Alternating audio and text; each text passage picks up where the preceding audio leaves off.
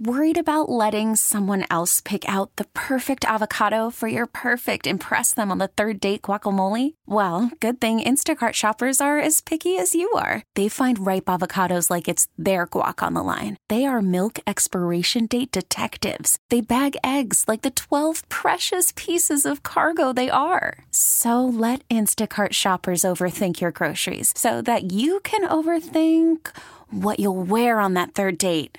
Download the Instacart app to get free delivery on your first 3 orders while supplies last. Minimum $10 per order. Additional terms apply. We really need new phones. T-Mobile will cover the cost of 4 amazing new iPhone 15s, and each line is only $25 a month. New iPhone 15s? It's better over here. Only at T-Mobile, get 4 iPhone 15s on us and 4 lines for $25 per line per month with eligible trade-in when you switch.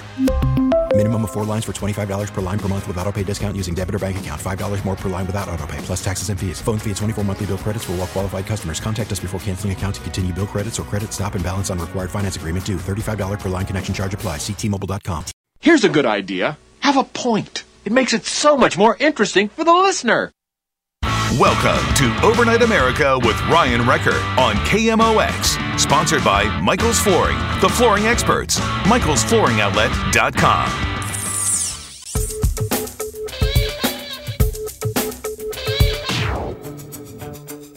Welcome back to Overnight America. Brad Young sitting in this evening for the vacationing Ryan Recker. Thanks for staying up late with us. We've got some news of the day to cover in this segment. And then about 9:15 or so, we're going to be talking with the Salvation Army about how things are going. How do you do what the Salvation Army does in the middle of a pandemic? How do you raise money? How do you help people? How do you reach people? How do you connect to people in a time when we're supposed to not be connecting with anybody?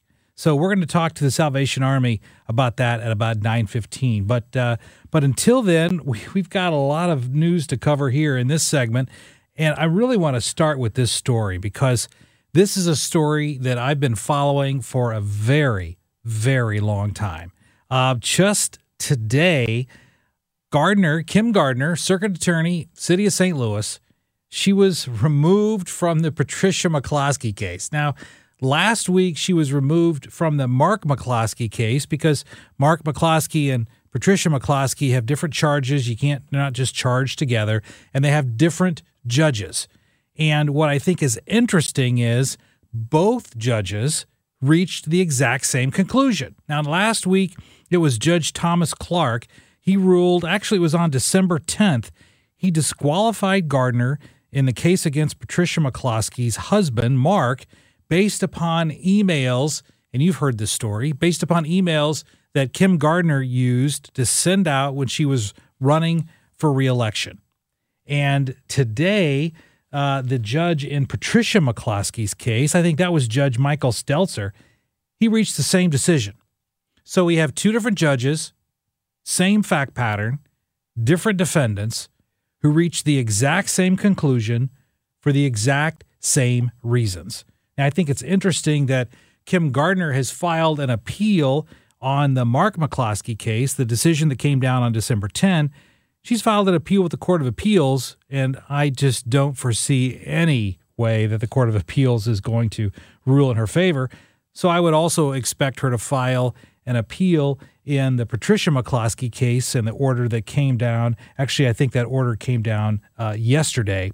So we're going to see that also appealed, and there probably will be one decision reached by the Court of Appeals in both cases. Now, here's what I think is interesting.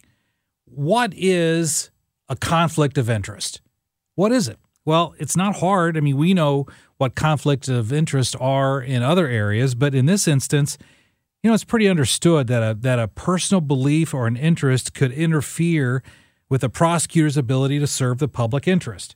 And in fact, Judge Clark in the Mark McCloskey case found that Kim Gardner's conduct of sending out emails, basically running for re-election on the back of this case, and I'm quoting here, raises the appearance that she initiated a criminal prosecution for political purposes. Now, to me, and the first thing that struck me was The fact that Kim Gardner used the McCloskey case to advance her political career shows that, at least in my opinion, she was not motivated by the pursuit of justice, but rather the pursuit of office. And folks, that is the quintessential conflict of interest for a prosecutor. So I don't foresee Kim Gardner getting any relief from the Court of Appeals, and we'll see. I'm sure there'll be a decision from the Court of Appeals. If I were to guess, I would say March, April, May timeframe, maybe sometime in there, because it's going to take time for it to go up to the Court of Appeals. The briefs will have to be filed, maybe even oral arguments scheduled. So when that decision is made, I'm sure either when I'm hosting or filling in for somebody, or if Ryan's in, he'll have me on to talk about that. So we will fill you in as soon as a decision is reached. You know, last week, the Post-Dispatch, I read the Post-Dispatch every day. Can't say that I always agree with them. Okay, I mostly don't agree, certainly almost never agree with the editorial page of the Post-Dispatch. But the editorial page ran an editorial arguing that Missouri should legalize recreational marijuana. And I'm going to go through that probably in the 10 o'clock hour because there are a lot of interesting points that they make in support of their argument to legalize marijuana. Now, you know, I'm a conservative. I'm not ashamed of that. I'm proud of my conservative principles, and I never back down from them. But I've got some friends of mine who call themselves libertarians. And whenever someone tells me, hey, Brad, you know, I'm not a conservative, I'm really just a libertarian, I can ask them about 5 or 6 questions. And usually, not always, but usually it all comes down to a libertarian is basically someone who's mostly conservative, but they want to smoke weed. And so they call themselves libertarians so they can argue in support of legalizing marijuana laws. And again, that's not always the case. It's not, of course, across the board, but that's generally what I find. So I always tease them then about being libertarian. And then I ask them, when was the last time did you make a purchase over in Collinsville, Illinois? And then laughter ensues. So, you know, talking about lawsuits, one of the other cases we'll get to probably in the 10 o'clock hour will be, and I find this to be infinitely fascinating. There's an animal rights group based in New York, and they sued the Bronx Zoo claiming that an elephant had human rights and should be set free. And their argument was the elephant hasn't been convicted of any crime. The elephant hasn't committed any crimes, and so because of that, the elephant has the right to be set free because there's no charges pending against him. So the New York Appellate Court issued a ruling late last week. I'm going to break that down for you because it gets to the heart of our ideas of right and wrong, and to whom should they apply? Should they apply to elephants? Should they apply to dolphins? Should they apply to crickets? So we're going to talk about that. And if we have time, we're also going to talk about, with all of this discussion of a vaccine, what happens if you have a bad reaction to the vaccine? Can you sue Moderna? Can you sue Pfizer? Can you file a lawsuit? You know, hire one of these guys that advertises on TV and file a lawsuit against AstraZeneca? The answer to that's no. And I'm going to tell you why that is, again, after we have a chance to talk to the Salvation Army about fundraising in the middle of a pandemic. So don't go away. We'll be right back after this to talk about the Salvation Army and how they're doing in this year of a pandemic. Brad Young sitting in for Ryan Recker on Overnight America. We'll be right back. St. Louis's Morning News. Total Information AM. Weekday mornings at 5 on KMOX and KMOX.com.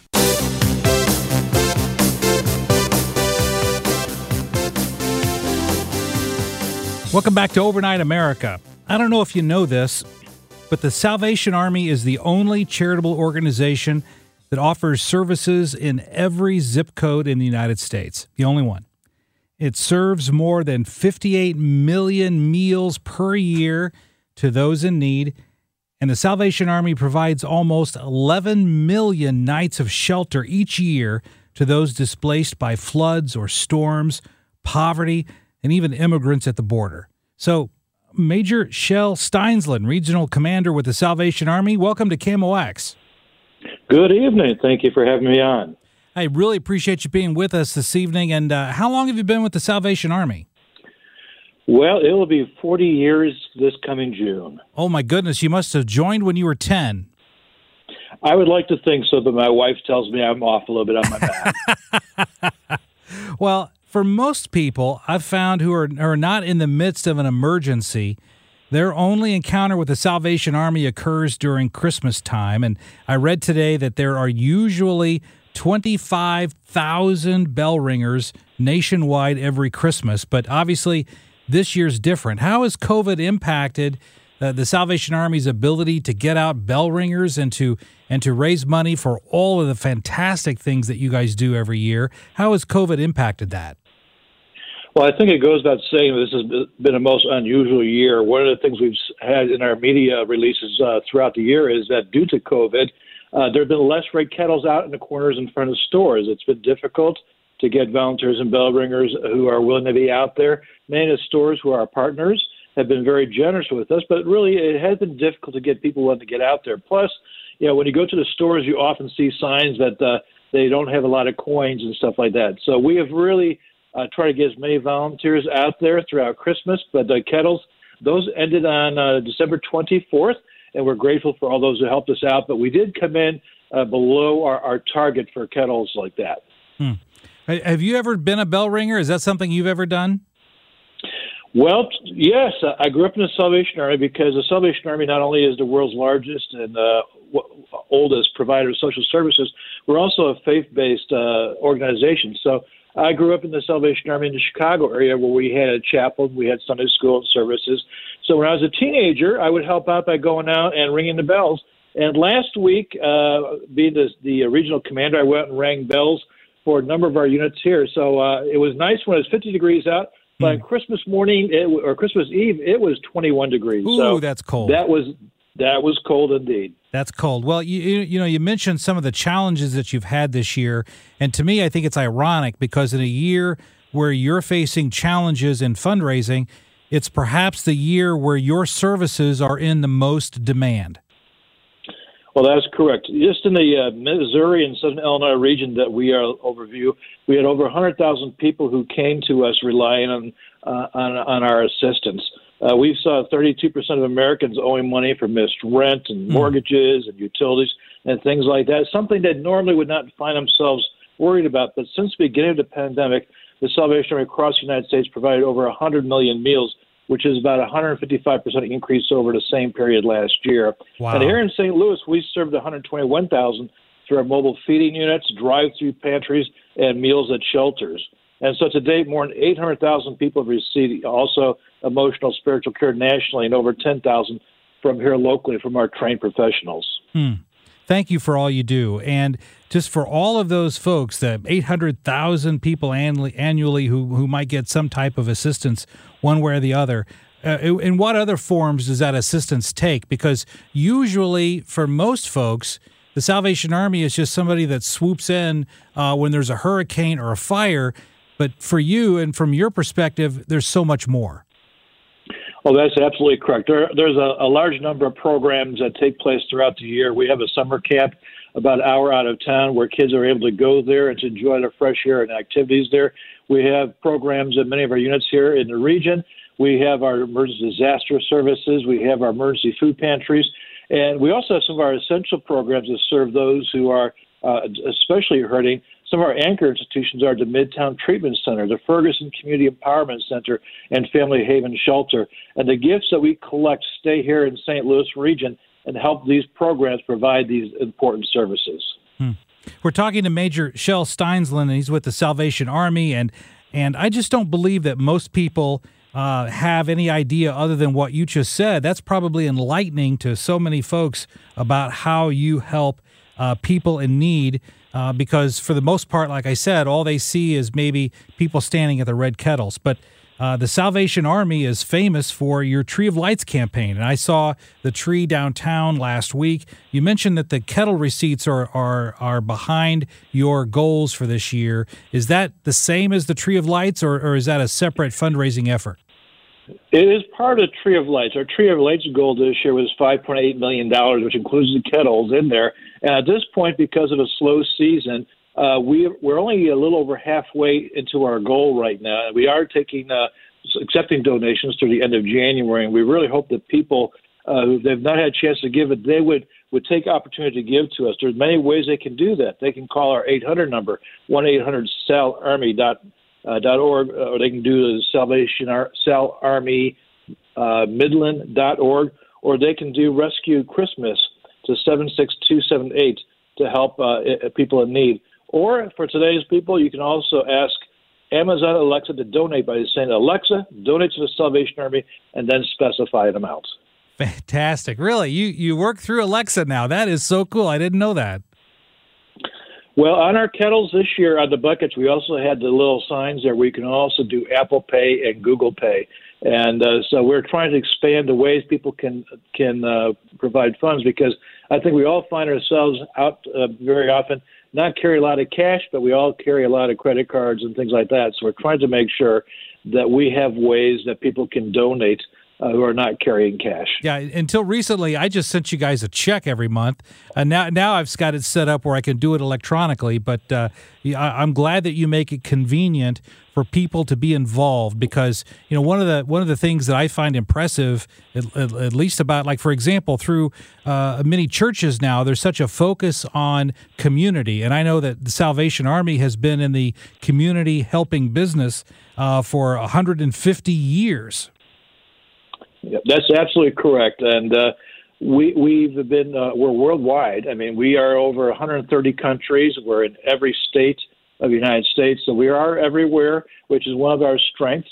And we are in each of those communities serving when a need arises, whether it's COVID or disaster or just a day-to-day emergencies, needing help with food, utilities, and things like that. Hey, speaking of bell ringers, I remember that in years past, management with the St. Louis Cardinals would be ringing bells. I even saw Fred Bird once ringing a bell. Have you worked with any celebrities, or have you known any celebrity bell ringers here locally?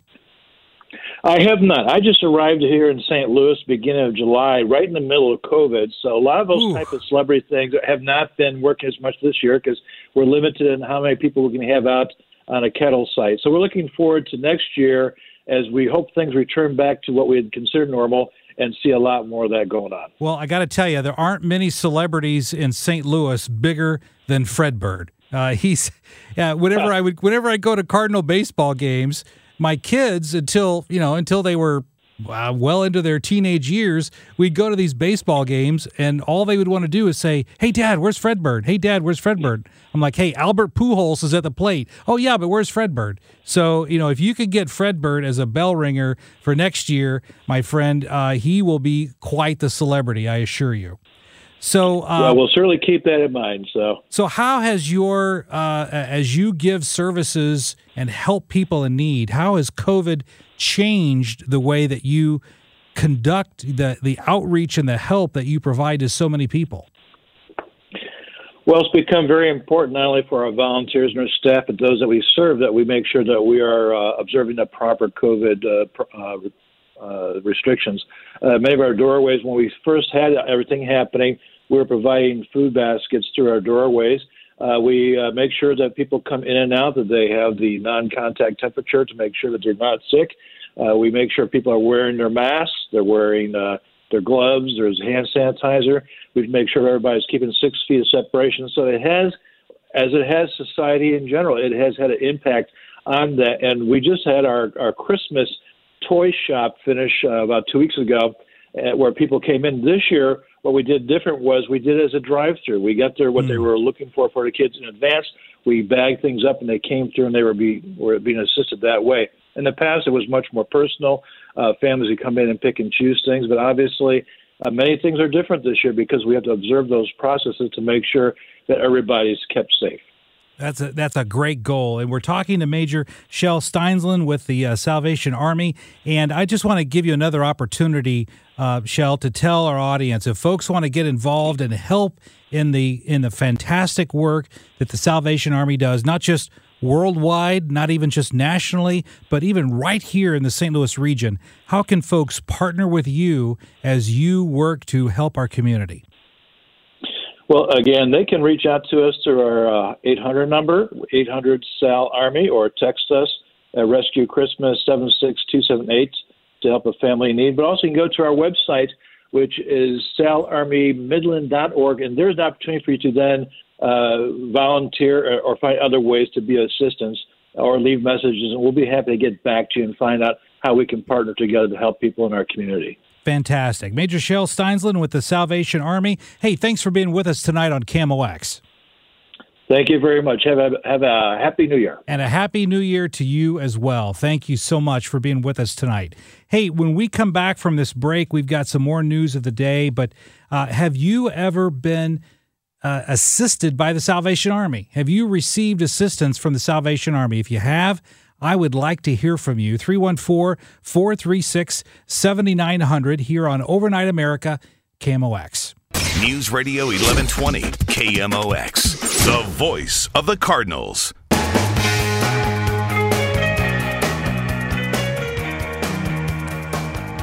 Welcome back to Overnight America. We just finished up and wrapped up our interview with Major Steinsland of the Salvation Army here in St. Louis. And I've never been the recipient of aid from the Salvation Army, but I donate to them because I agree with what they do, and I really applaud the way they work to make our communities better. And I think one of the folks who have received or been the recipient of that is Kevin, who's calling in. Hey, Kevin, welcome to KMOX. Hey, how you doing? I'm doing great, sir. Thank you. Well, this was a long time ago, right after high school. Back in 1975, I decided to go out and sow my wild oats. I went hitchhiking across the west part of the country. I was making my way back home, and I ended up in Grand Junction, Colorado. I only had like $2 to my name, and I needed a place to stay, and I was looking pretty disheveled and all that. And, they put me up for a couple of nights, gave me a couple of hot meals, let me wash my clothes. They said, all your requirements were you got to stay straight, and if you're going to be here for more than 2 nights, you got to get a job. And I said, well, thank you very much. And they really helped me out. I've been giving to them ever since. And one of the few charities I do give to, I understand that they're very good with their money. They spend a lot of it on the charity. They don't use a lot of it for administration and things like that. So, well, you make a good point, Kevin, because, and I'm not going to name these other charities by name, but many. I wasn't going to. I know, and I'm not either. But I have read in the past that so many of these other charities, particularly ones that are nationwide, pay their executives millions of dollars to run the charity, and Salvation Army just doesn't do that. They don't. They give so much of the money that comes in, and they just turn it around and give it to folks like you in the 70s who were down, who had some problems, and they helped you get back on your feet. I mean, I needed something, and they provided it, and I was very grateful. I've been very, very grateful ever since, because otherwise I've been sleeping out in the cold then. Yep. Well, Kevin, you're doing you're doing what's called paying it forward. When you support them because they helped you, you're now empowering the Salvation Army to help another Kevin who may be down on his luck, and then when he gets helped, he'll be in turn paying it forward in the future as well. I just thought it was it was real nice. It was real clean. They gave me what I needed, and if they said if I expected more, well, then I got to do something for them. I said, well, I'll be on my way. I made it back to St. Louis, but I give every time I see a red kettle, that kind of thing. And very good. Hey, Kevin, thanks for calling in and sharing your story. Appreciate it. Not a problem. Thank you. Thank you. That's a good example. And Kevin was talking about how he was paying it forward. And one of the rules, I think it's interesting, one of the things that they told Kevin when he was staying with the Salvation Army in the 70s was that he couldn't be drinking or using drugs while he was staying there. He had to get cleaned up and he had to get a job. And that's it. That's true empowerment. That's the old saying of not just giving a person a fish to eat for a day, but they were trying to teach Kevin how to be a fisherman to feed himself for a lifetime. And sometimes there's some tough love involved with that. But what that reminds me of, particularly when they said about, we got to get you off, you can't be drinking, you can't be using drugs while you're here. The Post-Dispatch last week made this, they came out with an editorial. And this is certainly something that a lot of people disagree on. It's not necessarily something that we yell and scream about like the election. But the Post-Dispatch made the argument last week that we should, in Missouri, we should legalize marijuana. That's just the bottom line. We should get it legalized. And here are some of the points that the Post-Dispatch made. And I'm going to tell you right off the bat, I disagree with that. I am not in favor of legalizing marijuana. I've never used marijuana once in my life, ever, but I'm not in favor of it. But let me talk to you and tell you what the Post argued, and then I'm going to have some of my own rebuttals to that. And if you've got some ideas on whether Missouri should follow in Illinois' footsteps, give us a call, 314-436-7900. You know, the first thing that the Post argues is that after the November 3rd election, 33% of Americans now live in a state where recreational marijuana is legal. All told, I think the number is 15. 15 states have now legalized recreational marijuana. In just this past election, on November 3rd, states such as New Jersey, Arizona, South Dakota, and Montana all legalized marijuana. And that's in addition to Illinois, who legalized recreational marijuana last January. And the Post makes the argument that, well, Illinois has collected $100 million in tax revenue from the sale of marijuana in just 1 year. So undoubtedly, the Post argues, some of that money came from Missouri residents who drove across the border and purchased some marijuana over there. So they were getting some Missouri tax dollars. But the flaw in that argument is that, well, we can legalize anything. Like, for example, I'm going to give you an extreme example. We can legalize murder. As long as it's a contract hit, we can legalize murder, but we're going to charge you like the folks charge in Africa to hunt elephants. And so we're going to charge you $500,000 in tax revenue to go out and murder someone. Who would be in favor of that? Nobody, of course. It's absurd. It's ridiculous. It's immoral, and no one would even argue for that. But the reason why I give that absurd example is just because you can raise revenue from an activity doesn't mean that activity should be legal, just because you could raise money off of it. So the economic argument of saying marijuana should be legalized, to me, is specious because it doesn't apply to any other illegal activity. In other words, just because you raise money from the illegal activity doesn't make it right. Jack's got an opinion on this topic. Hey, Jack, welcome to Overnight America. Thanks. I just wanted to weigh in. Sure. I guess, so based on the tax revenue argument, I agree that that's not a reason why it should be legalized, but I will say that I've seen tens of thousands of dollars of illegal profit be made as a result of it not being legalized. Mm-hmm. And there's an epidemic going on where kids are reaching for anything they can find under the cupboard, under the sink, to get a cheap high instead of maybe some nice legal marijuana. What do you guys think about that?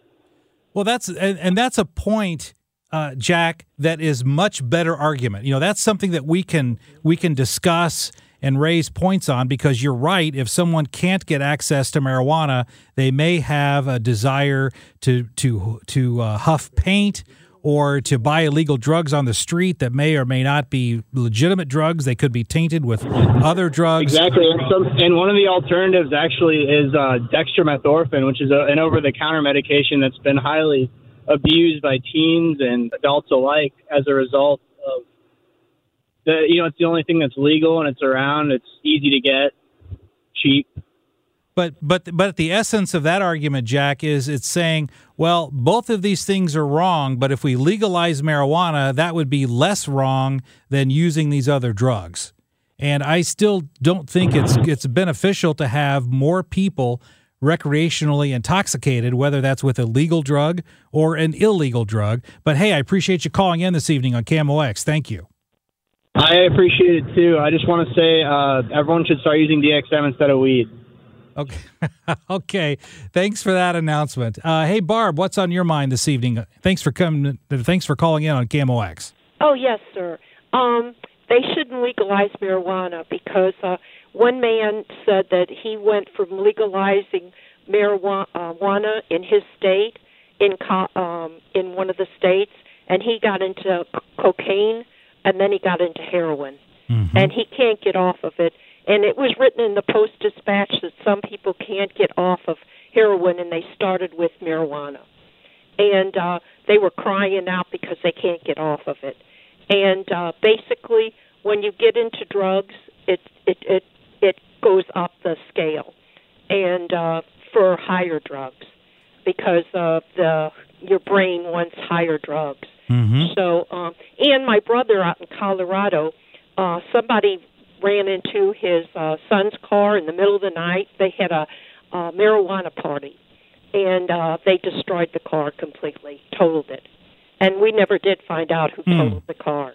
So the thing about it is, and the car was, just sitting in the driveway. So, and my brother tried to find out who destroyed the whole car and totaled it out, but he never could find out, and they had a marijuana party. So what I'm saying is, I think the federal government should do something about this legalizing of drugs. This is a drug. It is truly a drug. Yes, it is. And basically, when I was in high school at Melville High School, the police came and told us never to use marijuana because they said that it would cause birth defects in children, and eventually, by the woman or the man. So I don't know if it will, but like I said, that's what they were telling us. Well, very good, Barb. I appreciate you calling in and sharing your thoughts this evening on Overnight America. Thank you. Okay, thank you. Thanks. Hey, we've got some other folks holding. We're going to come up on a break here. When we come back from the break, we'll get back to some of the callers. What are your thoughts? Should we be legalizing marijuana in Missouri? Yes or no? Yay or nay? What say you? 314-436-7900. Brad Young sitting in for Ryan Wrecker on Overnight America. This is Overnight America, sponsored by Michael's Flooring, the flooring experts. MichaelsFlooringOutlet.com on KMOX.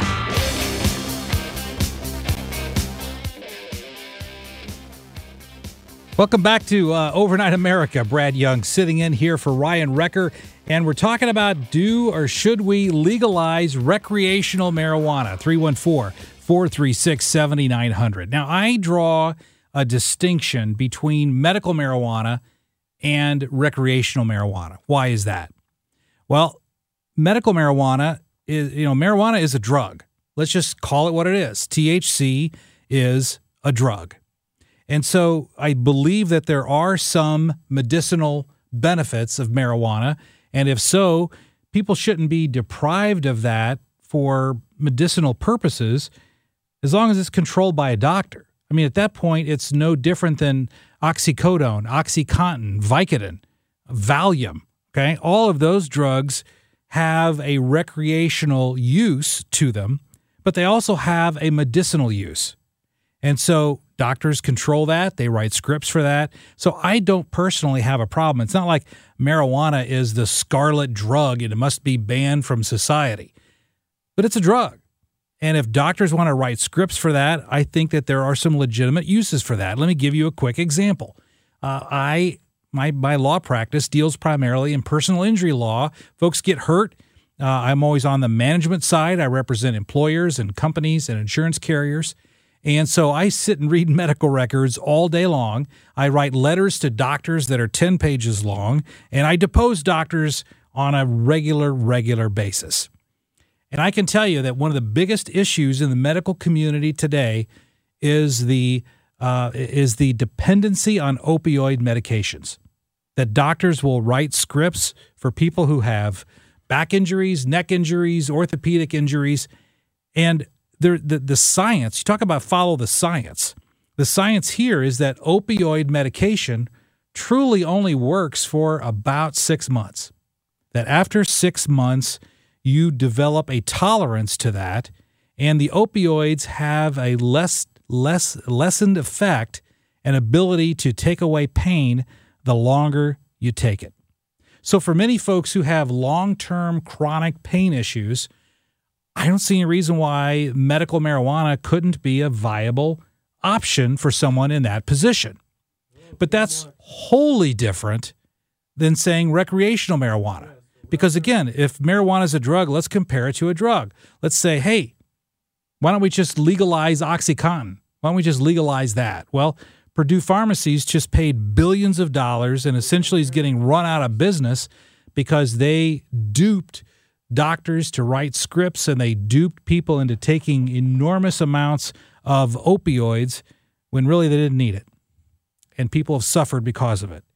So that whole argument of, well, marijuana can help people. Why are you trying to ban it? I'm not looking to ban it. I'm just looking to ban recreational. I'm not in favor of making it legal for recreational use, just like I'm not in favor of any other drug being legalized for recreational use. So there is a distinction between medical marijuana and recreational marijuana. Also, look at the carcinogenic effect. The carcinogenic effect of marijuana, at least 4 times worse than cigarettes. And how many times, how often do we hear doctors saying, don't smoke cigarettes? Well, if marijuana is 4 times worse for you from the perspective of inhaling smoke, inhaling tar, and inhaling other carcinogenic substances when you smoke marijuana, why would anyone be in favor of that? Why would anyone say, yeah, we don't want you to smoke cigarettes, but hey, it's okay to smoke something that's 4 times worse. That's fine, but we don't want you smoking cigarettes. That's ridiculous and it's foolish. So if cigarettes are bad for you and if cigarettes will kill you, how much more would smoking marijuana do the same? Now, I know the argument. The argument is if someone smokes 2 packs of cigarettes a day, that's different than smoking 2 joints on a Saturday night. Okay, so the usage may be different, but the bottom line is the product itself is 4 times worse and 4 times more harmful for you than are cigarettes. Why should we be encouraging you to take it? And there's another issue that I have. The other issue that I have with marijuana is this, and this is going to take a little bit of time to explain. Think about whenever we started legalizing casinos.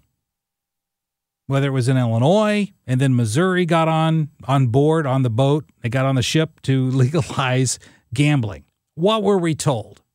And just think about it. We were told this is going to help our kids. This money is going to go towards education, and it's going to help our schools, and it's going to help fund teachers, and it's going to help our children. It's for the children. It's for the children, we were told. Well, as you look back at all this casino money that's been rolling in, are our schools in any substantially better position today, strictly and solely and exclusively because of casino money? No. And let me tell you the reason why. And I'm going to make up these numbers. I don't have the exact numbers in front of me. I'm going to make up these numbers for you for discussion purposes so you understand the point I'm making. Let's say, for example, and again, understand I'm making this number up. But let's say, for example, the amount of money that goes towards schools in Missouri is $1 billion. I don't know what the number is, but for discussion purposes, it's a nice round number. So if that casino money that comes in is an extra $200 million, the way legislatures do this, not just in Missouri, but in every state, the way they do it is they'll earmark that $200 million from the casinos to go towards education fund. But then they'll just divert an extra $200 million from general funding and put it somewhere else, so the net effect is the same amount of money. So when you talk about this money that's going to go from the casinos to help our kids, does that money actually go into education? Yes, it does. Does it create an additional exact amount based upon the revenue gained from that activity? And the answer to that is no, because the legislatures simply divert that money to other things. So the net effect really isn't to help our kids. The net effect is just to grow government. So if our schools haven't gotten any substantively better from the casinos, why would we expect our schools to get substantively better from the legalization of marijuana? We simply can't assume that. And speaking of government, here's the other problem that I have with legalizing marijuana that doesn't even get into the issue of the substance itself. If we can agree that there are detrimental elements to smoking pot recreationally, if the government does start getting revenue, in fact, again, Illinois raised $100 million off of the smoking of marijuana last year, and it probably will increase. So let's look at Illinois for an example. If Illinois now becomes itself addicted to the tax revenue generated from the sale of marijuana, now the state is in the enviable position of saying to its citizens, we want you to engage in the risky behavior of smoking pot because we need your tax revenue. They can't come out and say, smoking pot is bad for you. Please don't smoke pot. Because why? It would reduce their money. So they can't come out and tell you to stop doing something bad because they're taxing what you're doing is bad.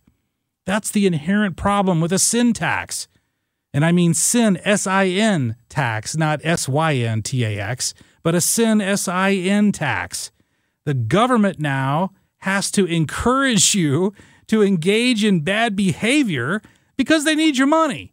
They need your money, and they have to have your money because the government is addicted to money.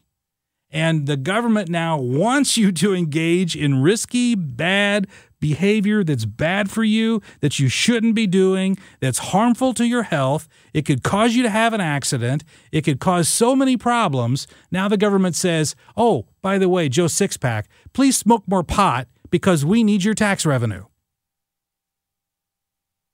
And that is a foolish position for a government to be in to encourage bad behavior because they want your money. That's the way it is with alcohol tax. That's the way it is right now with cigarette tax. They may come out and make some statements about we don't want you to drink and smoke, but the reality is they need your money that they get from drinking and smoking. And of course, I'm saying it that way intentionally to drive home the point that government wants you to drink and smoke because they need your tax revenue. Hey, what are your thoughts? 314-436-7900. Brad Young sitting in for Ryan Recker. Next hour, we're going to talk predictions for 2021. What do you think is going to happen next year? I want to hear your thoughts. 314-436-7900. We'll be right back after this. T-Mobile has invested billions to light up America's largest 5G network, from big cities to small towns, including right here in yours. And great coverage is just the beginning. Right now, families and small businesses can save up to 20% versus AT&T and Verizon when they switch. Visit your local T-Mobile store today.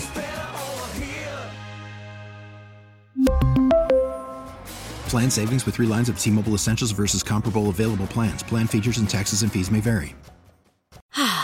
Spring is a time of renewal, so why not refresh your home with a little help from Blinds.com?